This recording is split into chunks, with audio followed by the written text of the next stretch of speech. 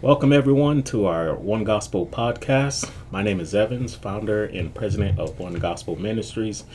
We are gathered here with Pastor Rodney Wilkinson from Gospel Fellowship and Pastor Ronnie Perry from New Song Church. Welcome, fellas. How y'all doing? Pretty good, pretty good. How are you, Awesome. man? Doing good, great. doing good. It is a pleasure to have you guys on this podcast. I want to say thank you guys for taking your time out to do this. But today we're going to be talking about urban discipleship. What does it look like, and especially in the African American church? A question in Matthew 28:19. 28 verse 19 through 20 says, go therefore and make disciples of all nations, baptizing them in the name of the Father and of the Son and of the Holy Spirit, teaching them to observe all that I have commanded you, and behold, I am with you always to the end of age. This mission and purpose of the church, this is pretty much the mission and purpose of the church. We understand that we are to equip and grow disciples who in turn go out to equip and disciple others. Unfortunately, many churches today have neglected this mandate. Ernst Grant, on his website, I'm going to quote this. He said, urban discipleship is a messy and time-consuming business. It requires consistency, intentionality, and patience. Seeing young men and women come to Christ while growing in His grace, however, it is one of the most rewarding and fulfilling tasks that we've been given to. So, with that being said, what is discipleship, and what are some aspects of discipleship, or what does discipleship look like in the urban context? Yeah, so for me, it is messy. Discipleship is multiplying disciplined learners, disciplined followers of Jesus Christ, and there are formal processes to this. There are informal processes to it, and I like to think of it as cultivating. And when you look at a field, there's stuff that you have to uproot. There's stuff that you have to plant. You have to get messy. Usually, it's a community project.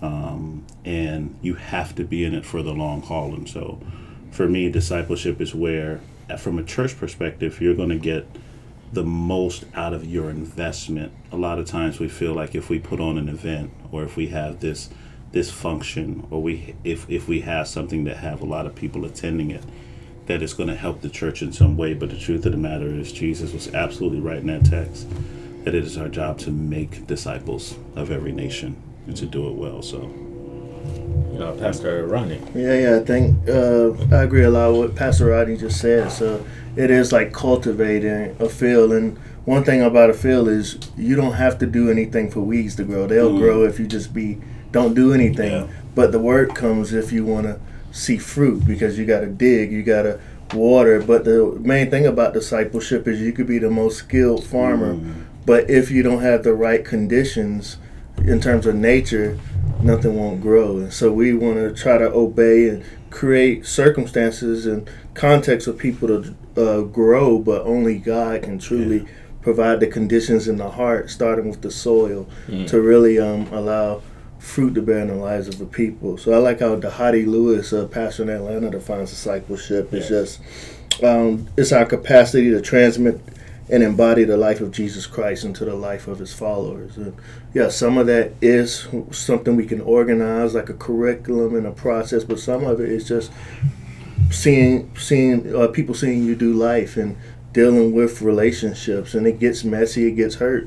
The people who I have seen the most fruit in relationship, I have hurt the most, and they have hurt me the most, but I've also seen the most reward. So most of the guys I disciple most intimately have went through long seasons of hating me, and I've been through long seasons of being hurt by them, but that is where we see the beauty. So I'll leave it there for now. Awesome, man.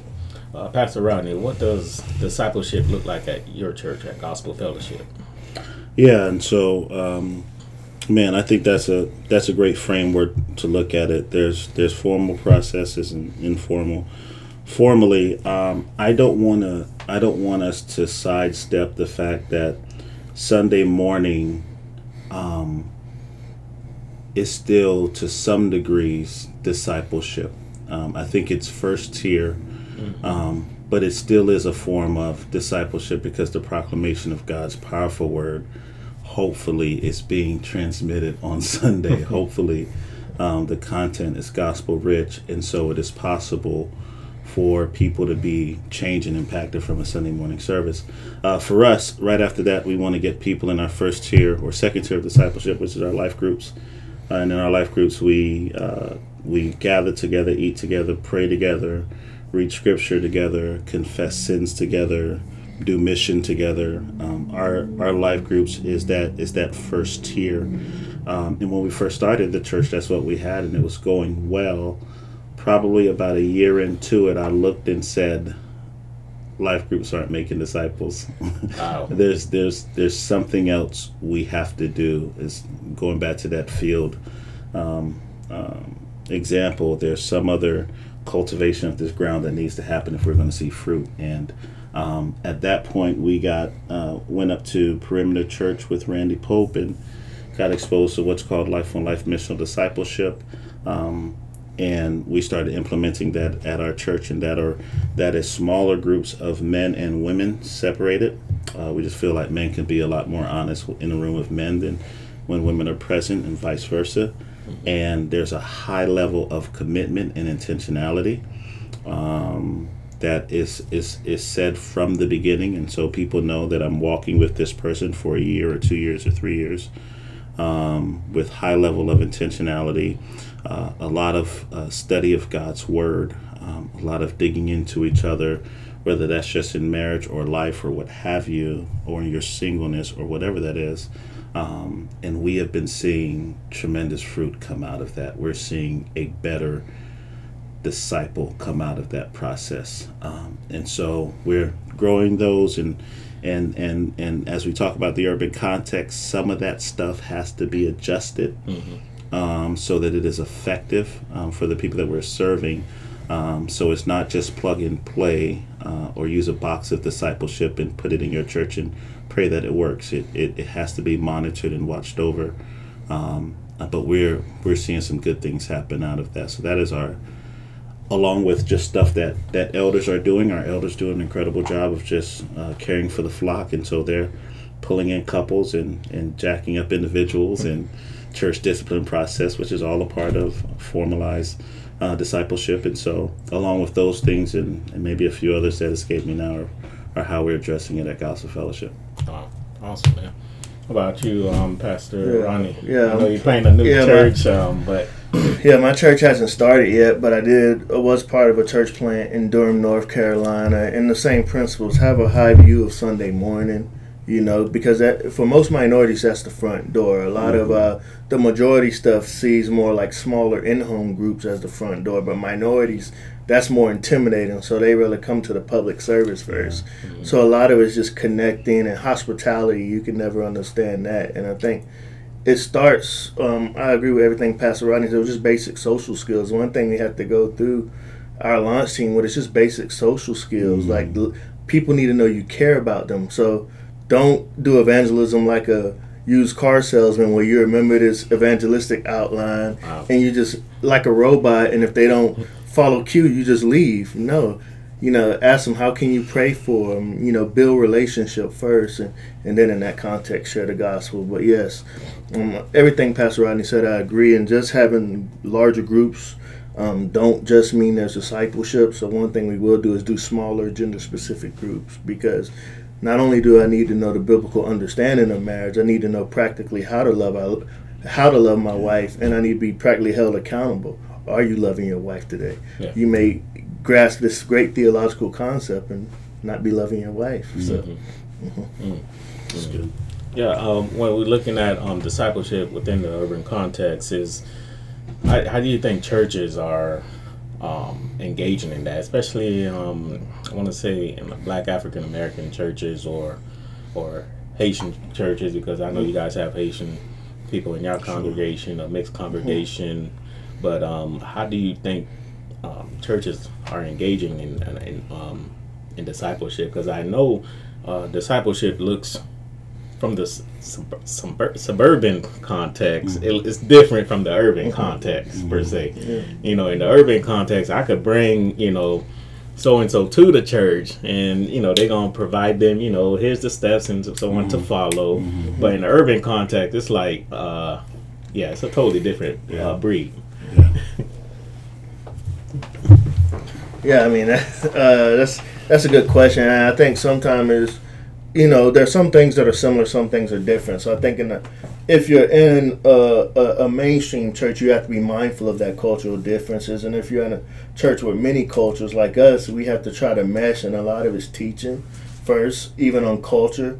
But I think in an urban context, you got to really be willing to walk with people in their lives and in the messiness. In the urban context, we tend to be more out front with our messiness. Not that we're more messy, but we'll kind of we're not as concerned about presenting ourselves as clean. Whereas in the suburban context, it's more hidden. But I mean, I think it's not being afraid to engage in relationships, even dysfunctional relationships, being mature enough to see sin in a person but yet love them. And I think the main thing in the challenges in a lot of ethnic churches, whether it's African American, Jamaican, Haitian, is sometimes we're so set on getting people to follow the Christian rules that we don't give them Jesus. So we tell them to stop having sex or to stop drinking, and we haven't introduced them to the person of Jesus first. And without Jesus, how do I think they're going to stop having sex or stop drinking? And I'm speaking in relationship to the unbeliever right now, obviously. But and I think from that, it's just being mindful of their culture and taking the initiative to be consistently present and inviting people. A lot of times suburban churches or majority evangelical white churches that try to do urban ministry, they do events and it's like, bye, see you again next month. But what would it be like to be consistent coming to the people, to invite them into your life and into yours? So I think in the urban context, as I'm trying to frame my thought, you not only got to invite them into your church or your program, you got to invite them into your life. And when you invite them into your life, that's when they open up, because you want to know them on a life-to-life basis and not just on a service to consumer basis or a program to consumer basis. So that's key. That's awesome. I think Doug Logan in his book On the Block, read that book. Awesome book. He talked about where he went to Camden's, and you know, most dangerous city in New Jersey, in America, and stayed that, you know, he had to do like a barbecue and to get people, you know, come in. There's, you know, again, you know, I think that's what you said is like in the suburban context is like more throwing an event for one day. Hi, bye, see you next month. But within the urban context, we're in it for the grind. You know, it's a messy process. And you know, you gotta get into these people's lives, and I feel like a lot of churches have avoided that per se. They're avoiding, like, I don't want to dig in too deep, and so they step back and they give half discipleship per se. Yeah, I know, it's interesting. I'm just thinking about that, and that's a really good question. One of the things that were unique when we started Gospel Fellowship is, and my upbringing is, everything discipleship happens at the church. So it's really easy for you to meet people that were one way in the building, the church building, completely different thing, a different way at home. And so what we did is even the concept of life groups, I don't think is something that populates many of the churches that we're talking about right now. And so I think that transition from moving to, you're going to come to a midweek service, you're going to hear a preacher preach, you're going to take notes. There's no kind of interaction between you and other people's. There's no confession of sin or anything like that. You're just going to get your good word and you're going to go home. I don't want to say that was not helpful. That is the generation that our forefathers have come over on and have done well on. I think it's our job to carry it a little bit further, if you will, in neighborhoods all over the world. It is not like people aren't getting together. It's not like on the 4th of July nobody's throwing barbecues. Like this is happening organic everywhere. I think for urban discipleship, what is important is the intentionality in which we are infusing Christ into these events. Because here's the other thing that I don't want people to go off on is, well, all we got to do is throw a barbecue. Yeah. Well, if that's the case, then your barbecue is no different than the barbecue with the next person down the road. How is there intentionality of you infusing Christ? How are you going to look distinctively different in how you love one another, how you care for one another, how you serve one another, not based on, outer things to say that you're different, like the clothing you wear, you got your Jesus t-shirt on, anything like that, but kind of at the heart of the matter, how are you serving one another, how are you challenging one another? So I think all those things are already naturally happening. I think in the urban context, the challenge is fun usually happens outside of the church. But if we are able to infuse natural rhythms of people's lives with the gospel, I think you see transformation happen on real levels, and not just Sunday morning stuff. Wow. Awesome. Yeah, it has to be organic life. I think not programmatic or building centered. And so that, like Pastor Rodney said, that's big. And I think the other thing is you do have to equip your people of a concept of work and faith, that their vocation, their job is a ministry calling, as much as being a pastor or elder or deacon. And to see that in that there's even a way for them to be a vessel of an asset to the community, whether they're a banker, whether if they know how to cut hair, for the kids who can't afford it, they get a haircut. So I think empowering them with that too. So Wow. I can add on to that. That's real good. Just meeting people where they are, like in the racial tension that we exist in this country. Discipleship addresses that and help people develop a framework in how to process some of the natural feelings that people are feeling. So I think if we just look at discipleship, okay, let's open up the text, let's dissect the text, let's get the proper meaning of this to the original audience, you miss opportunities to really engage people where they are. And so just trying to draw a picture of all of life as means in which we can disciple people. Wow. Yeah. Amen. Now, Chris Brooks, his book, Urban Apologetics, another great book to read. This is what he said, and I want you guys to have a feedback on this one. Is like, he said, it's nearly impossible to develop strong, healthy, and vibrant ministries in the inner city on the backs of dysfunctional families. Yeah. And I think that's key. One of my, I had the opportunity to serve at a church called New City Fellowship in Chattanooga, Tennessee, and one of my mentors was Dr. Carl Ellis. He wrote a book called Free at Last that is well known, Saving Our Sons and Others. But he talked about how the process of discipleship can even begin before conversion. Remember, the Great Commission says, part of it says teaching them to obey all that Jesus commanded. You can begin to teach them that even before they publicly profess faith. And I think one way, and what we have to have also as a theology of place, is modeling. Let the single parents come into your house and see you interact with your wife and children, or husband and children at the dinner table. Let them see black marriages. That's key. And not on TV, like normal, healthy black marriages. Like the Huxtables were not just an illusion. In fact, they're more Huxtables than they are Love and Hip Hops. And see good. You engaging your kids at the park, engaging them about the school. I grew up in a Christian family, and unfortunately, I can't remember too many times we did Bible study or prayed together as a family outside of saying grace.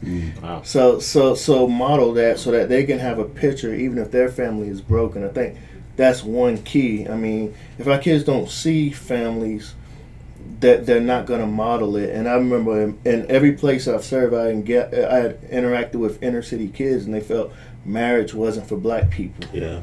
Like it's for white people or for interracially people. So if you're a black man or woman, a lot of times they saw a ring, they assume you're married to a white person. I don't have anything against interracial marriages. My brother's interracially married. I got 3 interracial nephews that I love, but they have to see modeled out black family life. And we have to go into their turf and go in front of the TVs of their natural eyes and display that. Yeah, nah. Completely agree with that. I think one of the things I've had the privilege to do is serve on a college campus for 12 years.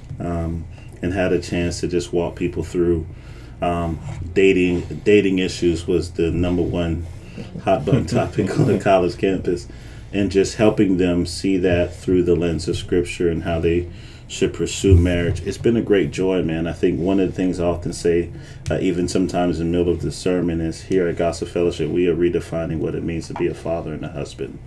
And if you're a woman, you could feel like, man, Pastor Rod was talking about husbands and fathers. But I mean, I want to draw attention to that because I feel the onus in many aspects stands on the man to lead the way in showing what transformation looks like. And being faithful and being consistent. So by God's grace, we're seeing that, and we're trying to get that model out as much as possible. But you're absolutely right, man. Like it has to start at home. Yeah. Ernest Grant said, he said we can't simply drop off care package theology and think it's the antidote for societal ills. Yeah. It's crazy. Yeah. You know, and when we look at discipleship, you know, unfortunately, from our experience, or you know, growing up in the church and so on like that, for me, I can say there has been a lack of discipleship growing up. But as you get older and you dig deeper into God's Word and understanding what discipleship is all about, it's like, man, we got work to do. Got a lot of work to do. And I feel like, you know, we can't be afraid of the word discipleship. Unfortunately, there are a lot of pastors that are planting churches, great, but their churches lack discipleship.